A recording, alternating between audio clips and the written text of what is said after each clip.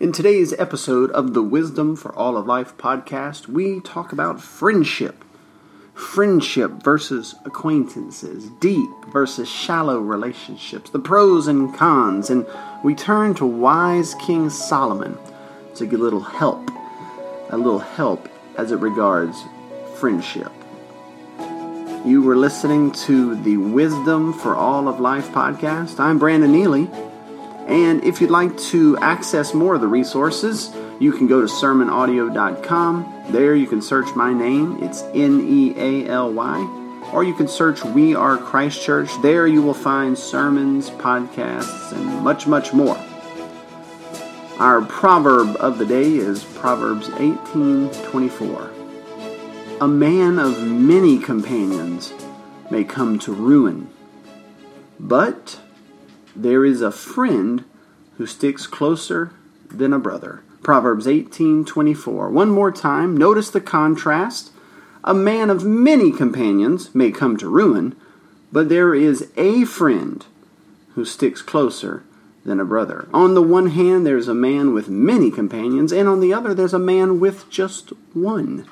There's the shallow versus the deep. There's the many versus the one. And there's the ruin versus the brotherhood connection. Now you see, as is common in the Proverbs, we have here a contrast. The contrast is between the fool and the wise, and between two different types of relational pursuits. You see, the fool pursues many companions. He keeps things shallow. Everyone is at a safe distance. No one has the license or the liberty to go deep. No one has the time or the permission to confront or correct or bring up the tough stuff. Instead, all persons are acquaintances. Now, with the fool and his shallow relationships, cordialities abound. A large network is built, and it is very broad, yet it remains shallow. These, quote, friends very well may have been monetized, as they teach you in the self-help podcasts, and all of these, this network of friends also serve a great purpose in the person's larger agenda. They're network, they're monetized, they're useful, they serve you in some capacity. But while the fool is surrounded by people, a mob of people, he's not protected by them. He's not truly loved by them. He has fans and fawners and constituents, but no real true friends. In contrast, the wise gathers around himself a small and closer and deeper hedge, a hedge of protection, a hedge of true friends, those who can protect you against the cruel and cold winds of this world. You see, the wise heeds this call right here in the Proverbs by King Solomon. He heeds this call, and he pursues thick bonds. He builds them. He bolsters them. And in the end, he has a friendship. He has friendships, just a few, but they're deep. They're long-lasting. They're covenantal, and the ties that bind them are thicker than even family blood. Now, you might ask, what in the world is a tie that can bind stronger than blood? Well, it's the Spirit of God. Jesus said that he did not come into this world to bring peace, but to bring a sword. His gospel message, his kingdom of heaven message, came into this world like a sword, and it began, and it still to this day divides families. It divides friendships. It divides relationships and organizations. It splits them in two, and it divides blood. Mother would turn against daughter, and father turn against son, and brother turn against brother. This was predicted by Jesus. But not only does his message bring a division and a sword, it brings a new unity as it gathers us together with a new family. That is the body of Christ. Jesus Christ not only saves us by his cross and defeats death and the resurrection, but he sends to us his spirit of oneness and unity and peace. And it's by the Spirit of God, a tie that is thicker than blood, that friends can come to stick closer than a brother. Why? They've been bound to you by the Spirit of God. It's deeply troubling when men and women have large networks of loosely affiliated Christian friends. Christian folks, and yet they have no close ties to spiritually mature believers, no covenantal relationships with the body of Christ. They float around.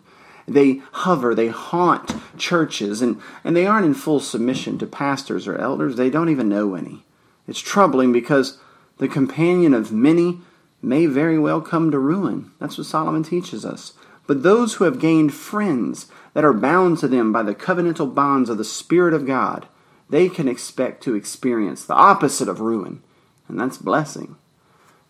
Just consider with me for a minute the ancient Benedictine vow of stability. There's a lot of wisdom here, a lot of wisdom inside of this ancient vow. Listen to the wording of it.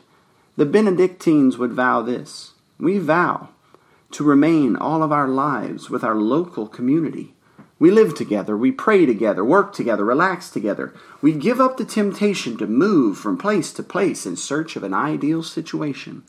Ultimately, there is no escape from oneself, and the idea that things would be better someplace else is usually an illusion. And when interpersonal conflicts arise, we have a great incentive to work things out and restore peace. This means learning the practices of love, acknowledging oneself's own offensive behavior, giving up one's own preferences, and forgiving. You see, these Benedictine monks, with a lot of wisdom here, they understand that it is vitally important to develop covenantal and strong spiritual ties with others. And they know the importance of gathering around oneself the closer-than-blood friends. And they know as well that this takes time. It takes continuity in one place to build this. A large and healthy hedge of protection. A hedge of protection that protects us from the Arctic blasts of this world. It takes time to build up. It takes time to grow. It takes seasons of grooming and cultivating and fertilizing. But in the end, it enables the harvest to be great. In this day and age, technology takes the place of companionship. For some, the screen is their best friend. They know the residents of Smallville or the contestants of The Bachelorette better than they know their fellow Christians. Walkability, or the distance between their home and the next Starbucks, is perceived as proximity, is perceived as community, but it's really just a method of consumerism. These are lonely days. All of us in one coffee shop close to each other, but all of us so far away in our screens and on our headphones. We complain for this lack of depth, but have not built and bolstered the close friends we do have. We flitter about from one to the next, always in search of something better. We don't submit ourselves one to another. We don't find our identity in our family or in our church. Rather, we find our identity as individuals in the workplace or in the corporate sphere.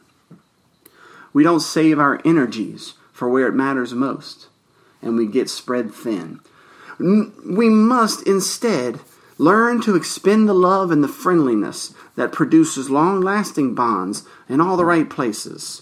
We can't reap where we haven't sown. We can't get if we don't give. So today, let us get up and give the love and the friendliness needed to build up these deeper, wiser relationships that God can use in us to keep us, to grow us, to sharpen us, and to care for us. This is our calling for the day. This is our charge for the day.